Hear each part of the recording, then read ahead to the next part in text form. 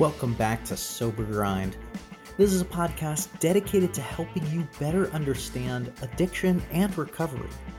My name is Austin, and I'm your co-host along with Pej. If you need help with addiction, whether it be for yourself or someone you know, you can call us 24/7 at 877-577-9382. That's 877-577-9382 to get the addiction help that you need anywhere in the country. Today's topic is a tough one. The delusion of thinking that you can fix an addict by yourself. As a parent or loved one of an addict, you want to be able to just fix them and go back to the way that things used to be. And unfortunately, it's not always that easy, and sometimes it's hard to let go. Are you ready? Let's talk about this. Ready to rock and roll, ladies and gentlemen? Welcome back to another always exciting episode of Sober Grind. My name's Austin, and I'm joined by the always amazing co-host Pej, hitting you hard. Today we have a tough topic. It's a reality check for a lot of people. You might not want to hear this, but you need to hear this. Pej, you want to introduce our topic for today? Yes, we have it down as, where is it written down? Oh, the delusion of thinking that you can fix the addict. Yes. Pej, why did you want to, in particular, talk about this topic today? I know we've gone into enabling a little bit before, but let's segue into this, create some, unique perspectives on it. Everybody that's watching, we encourage you to share your experience on this throughout. But Pej, why did you want to talk about this today? Well, like in the past when we've done the Sober Grind, we've talked about we've done a full show on enabling, on codependency was a different one, and just kind of bringing it all together. Like, you have to understand, like, I'm a product of enabling, of being enabled, right?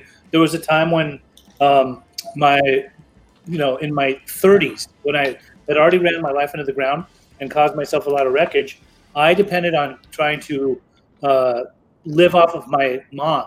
So, like, I moved back into her house when I was in my 30s, and when I went there, she provided a roof over my head. She was harboring an addict. She had certain conditions that I was supposed to adhere to and to follow, as in stay sober, get a job, and so, like, in her eyes, I was being a good boy, and I was doing this. I also wasn't telling her the little secrets that I had, like the fact that I wasn't completely sober. I was attempting to get off of the heavy drugs, but when you have everything taken care of and a place to live and you're in active addiction, it's like close to impossible to actually get sober within that type of environment. So as much as I wanted to be well, I knew I wasn't well. I still wasn't ready to completely throw in the towel. So I'm a product of enabling, because my mom wasn't armed with facts. She didn't know that she was actually hurting me rather than helping me. She was of the mindset too that she could keep me in the house and possibly, get through to me by telling me about how ambitious she has raised me to be, or how talented I am, or when somebody's in active addiction, no matter how talented they are, it's close to impossible to actually really achieve your goals or to go after them. So again, part of me wanted to be really good, but there was another part of me that was never going to get well, right? And she was under the delusion that she was going to be able to fix me, and that wasn't going to happen. So she needed help. She needed help, a lot of help. She needed professional help. She needed to reach out to the right people. And even when she did reach out to them, and this came to me after I got sober, a few years after, I found out that she had called for help, and she tried to talk to certain people. And because they gave her recommendations, one of them was to not harbor me anymore, not to hold me in the house, or to let me go out and figure it out for myself. She didn't take that instruction, and they said, well, you know what? Then your son's going to have to call us when he wants help, right? And thus started another 4 or 5 year journey of complete alcoholism and addiction because even though I got in trouble a couple of times with the police, she still was opening her door to me and letting me come back. So in a sense, she was a helicopter mom that was always hovering and wanting to make sure that her son is going to be fixed, and I'm going to be fixed on my time and on her time, right? So that if anyone could do it better, it would be the woman that she thought she was that had raised me. She had no clue that she was dealing with a complete monster that was in his addiction, his ego, his alcoholism, and it wasn't going to happen on her time at all, not on her time or not on her time. So why did I want to come up with this? Is because I deal with a lot of parents, and I deal with a lot of their loved ones. And sometimes they're not just parents. Sometimes they're just people that are in a relationship with someone. Sometimes they're brothers and sisters of someone. But a lot of times they call and they want help, and they say they're going to take all types of direction. And they sometimes, God bless their souls, they take the direction for a limited amount of time. But when they're not open to taking full direction, they're taking half measures when it comes to direction of helping their loved one. And just as much as they would like for their loved one to get well and remain well, like if you want your kids to get into recovery or your loved one to get into recovery, and you want them to take full measures in obtaining long-term recovery, you have to take full measures too in making the process get to that point. This is of great importance. And it can just get really frustrating when you have somebody who you've showed them the reality, and it's happened with a lot of mothers and fathers of people that I've dealt with, even more recently, where you've showed them that what you're doing is unhealthy for your kid. This is not good. Like, stop it. And how can you say that in a nice way? It's really hard to be really nice about it these days. Of course, as a professional, I have to present it and talk about it. But when you see them continually going against what you're recommending or what you're saying, and they keep putting fuel on that person's egoic fire in their disease, when they keep feeding the beast, and it comes with material stuff. It's kind of amazing to me how a lot of people that come into the line of recovery today, there's conditions to them coming to get real recovery. Like, they set conditions, and some of those conditions are, when am I going to get my phone? How long until I get my phone? And it's like, you go on a detox, bro. Like, do you really need your phone when you're like laid up in detox? No, you don't. You don't even need your phone for a long time. Like, this is a good time for you to really focus on your life and figure out like how you tick, like what's happened to you in your life to where you continually keep going in and out of treatment, or you keep hopping.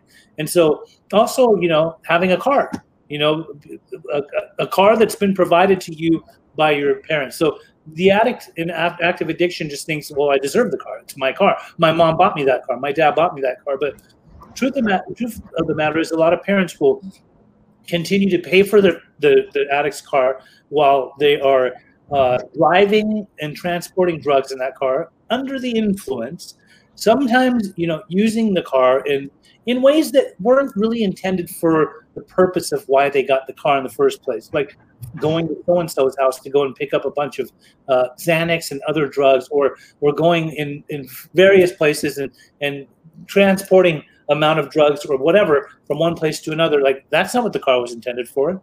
That, heaven forbid, like, you have a car accident in that car because you're under the influence and you kill somebody, So you as a parent that's putting money into the car itself, the insurance, and on top of that, the gas. There's some parents that will do all of that for their active addict or alcoholic. And when you tell them to stop it, they just won't stop. Mm-hmm. So that was very long-winded. Thank you for that introduction.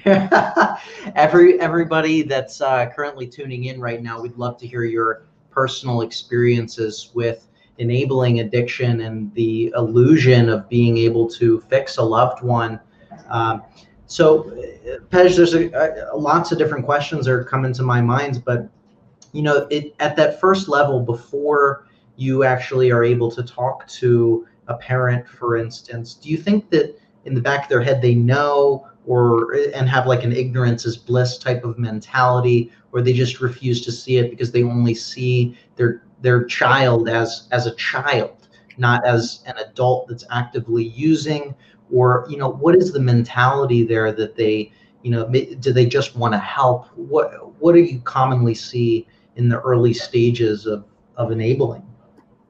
Well, there's different types of parents. So like there's some parents that have had their kids go in and out of treatment a few times. So they've already had a counselor talk in their ear, or a therapist make it apparent to them that you have to stop enabling. So the word enabling, like a lot of parents that have already had experience with their kid going in and out, they're all too familiar with the word enabling. They've heard codependency. They've heard about codependency. Somebody has put a book in their hand, perhaps by Melody Beattie, like Codependent No More, where they can read that stuff and they see it. It's right there in front of them. But how much does one really say to themselves, I am practicing this codependency and I need to stop? Like, there's nothing more freeing than overcoming codependency, right?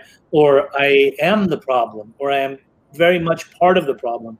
My kid's addicted to drugs. I'm addicted to my kid. I'm addicted to fixing my kid. I'm addicted to the delusion that I'm going to be the one fixing them. I was talking to a friend this morning, and they were talking about how their kid has struggled and gone in and out, and he was talking to somebody else and who had some knowledge of this, and that particular person told him that there's a chance your kid's going to get well, and there's a chance that your kid's not going to get well. But guess what? If and when he does get well, it's not because of you.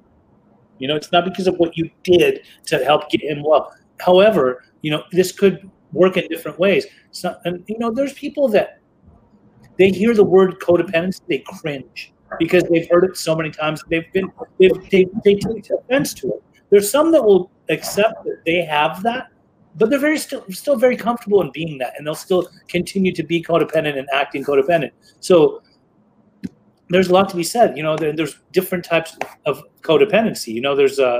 There's codependency within relationships. There's codependency within friendships. There's codependency within family settings. Unhealthy families. There's been a lot of times where I'm trying to work with a family, and every family member's on board except for that one family member. And that one family member can be the major problem in this, because they'll continue to rescue. They'll throw out the rescue net. They'll throw, they'll throw a life preserver and try to reel the person back in. And here, why don't you let them come to me, and they can come stay with me, and I'll help them. Which is bad. It doesn't ever help the person move forward in the recovery. It hurts them more than it helps them.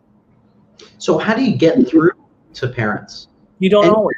Even not even just parents, codependent in relationships as well. Like maybe it's a fiance, a husband, a boyfriend, a girlfriend that thinks that they can personally help the addict that they're with as well. How do you actually cut through that and tell them to let go? Well, it's a good question. You don't always get through to everybody. Like, not a lot of people are going to hear it. There are people who I have worked closely with over a long period of time in like a sober coaching or a recovery coach with their family members position, right? To where they take a lot of direction, and a lot of times when they take all of the direction that's given to them without continually enabling, we see results. We put the person, the addict, in a position to where they then reach out for help. How do you get through to them? There's not magical words. I mean, as a professional over the years, I've developed a way of being able to talk to them more and making it more apparent that that they're hurting the person rather than helping them, without sounding like I'm coming at them sideways. A lot of people may take it that way. There are people that are just as egotistical as their addict is in their addiction. They are too. Like, they don't want you to have to tell them how to be. So there's no way of getting through to that type of person. They know everything. They think that they can fix this issue. However, some of them, and there's a lot of people that are helping and enabling that, God bless their souls. I know they have good hearts and they're not doing it with bad intention, but they're under a delusion. They really think that they're going to be the one that is going to, be the one that changes this person's life. And on top of that, they have this ultimate, huge, astronomical fear that their kid is going to die out there in the streets. Well, what's the difference between your kid doing fentanyl within your house and out on the street? At least in your house, he, he's not in survival mode. When he's out on the street, he's in survival mode, and he may ask for help a lot faster if he doesn't have a place where he's, secluded in the comfort of a home to be able to do his drugs. So he's dying in your house anyway, and that's something that's really hard for people to grasp or to wrap their head around. Yeah, I want to encourage all of our viewers right now, if you have any questions that you'd like us to answer about recovery, addiction, substance abuse, or enabling in general, please let us know in the comments. We're here for you. We're here to answer your questions to the best of our abilities. So just let us know and we'll get to them. Pej. I see Stacy Aguirre wrote, "It's always so sad watching the addict die in front of your eyes. When there is a solution out there, it takes drastic measures to help them." It's totally true. It's very sad, and that's why sometimes, like Lynn says hello too. Sometimes you just have to, we talk about tough love. We talk about they have to hit their bottom, but how is someone going to hit their bottom if you're providing a safety net for them? You can't. You have to stop. You have to really stop. And some people will just never come to terms with that, and some will. There's a lot of parents, this is what I see. More often than none, some of the success stories get real recovery and seek the help on their own when their parents cut the umbilical cord and wash their hands with it. When they basically say, "I'm done." Like it happened in my case. When my mom finally told me, "No more," like I'm done. I'm spent. I've put my heart and soul into trying to save you. I've been trying to help you. I love you, but the way I love you is literally going to love you to death, and I'm not going to continue to do that. Therefore, figure it out on your own. Go out, get 1 year of solid sobriety, and if you can call me after a year and you're solid and you're sober, then we can talk. Mind you, she didn't just come up with that. It wasn't just whipped up out of nowhere. She talked to the right people who taught her what to say, how to say it, and to live by it, right? You can't just give lip service to an addict or alcoholic. If you basically, put that boundary in front of you and you follow it, to a T, and you don't allow the person to bulldoze over you anymore, then we're in business, right? Then you may get somewhere. And, some people might be like, well, when Pej, we've tried all of that, but we listened to you, but they died out on the street. I don't think that many addicts really go out on the street and survive for that long. They will ask for help when they're put in a position. And then there's the people that are beyond human aid. I'm talking like people that are more comfortable living on Skid Row in a tent, and that's not always forever, right? Unless they have some kind of mental health illness, which is common also, and to where they just get shot out and there's no hope for them anymore. We've seen that. You stick around here for a long time, you'll see all different types of characters, right, that come into the picture. But, there's various people that will be out for many years as a homeless person, and there's people that will ask for help almost immediately. But either way, the enabler's never fixing them. They just are not helping. Yeah. And there's a lot of people also that will say, well, this is different. Our kid is different. No, they're not unique. They're just as much human as everyone else, and they should be able to have the opportunity to get help without you standing in their way.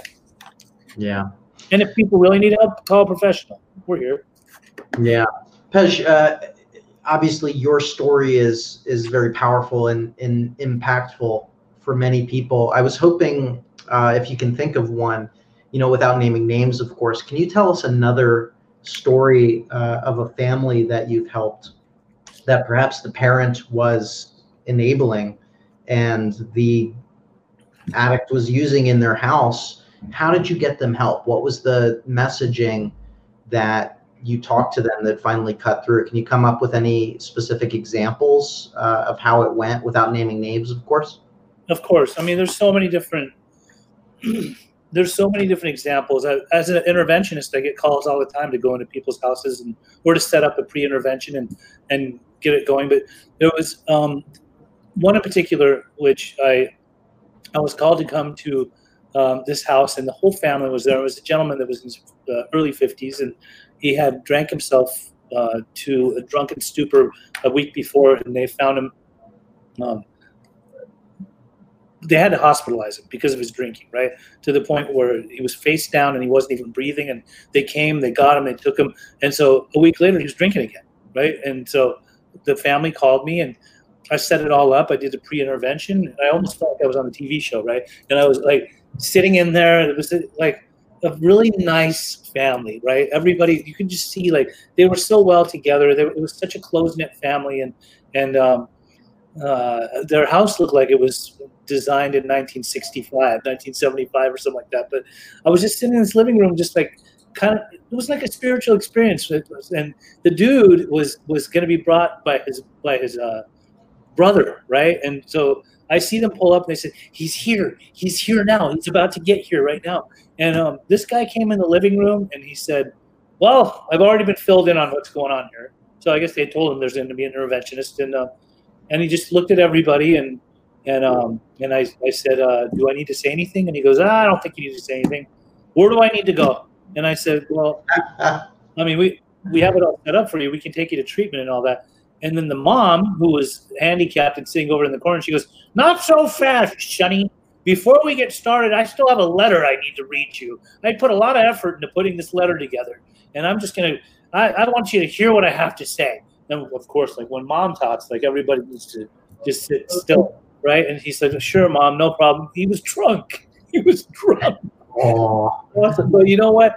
This woman, she took her sweet time and she read every word for word down to every sentence. And afterwards, he just said, he got up and goes, what do I do next? And I go, let's get in the car. Pack a bag for him. They already had a bag packed for him. It was that easy, you know? I told him in the car too, I go, that was like the easiest intervention I've ever had. I didn't have to say anything.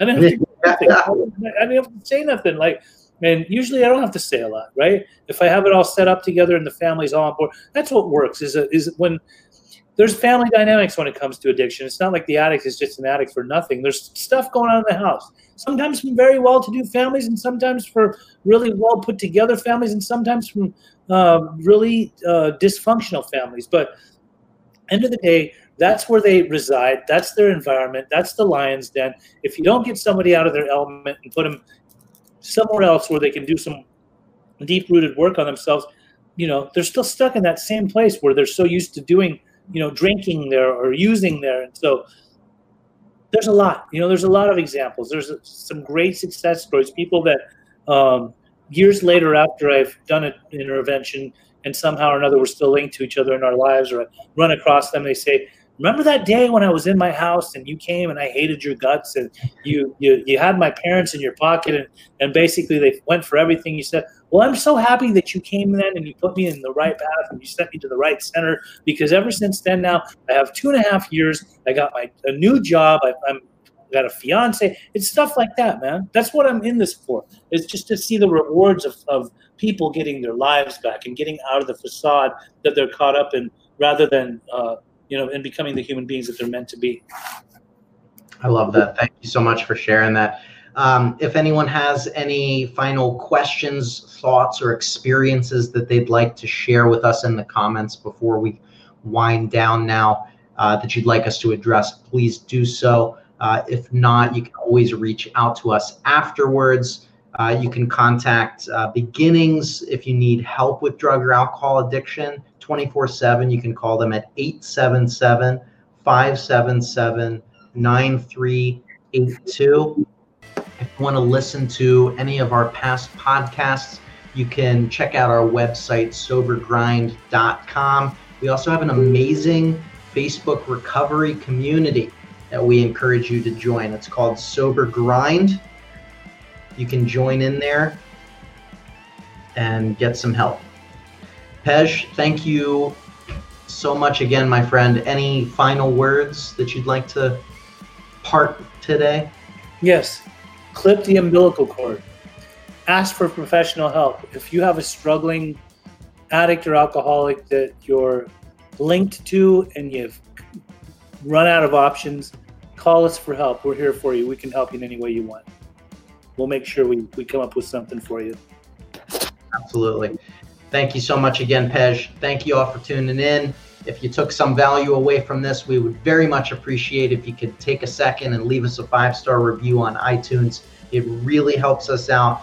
helps us spread the word positively and impact more lives. Thank you so much, Pej. Sober Grind out. Sober Grind.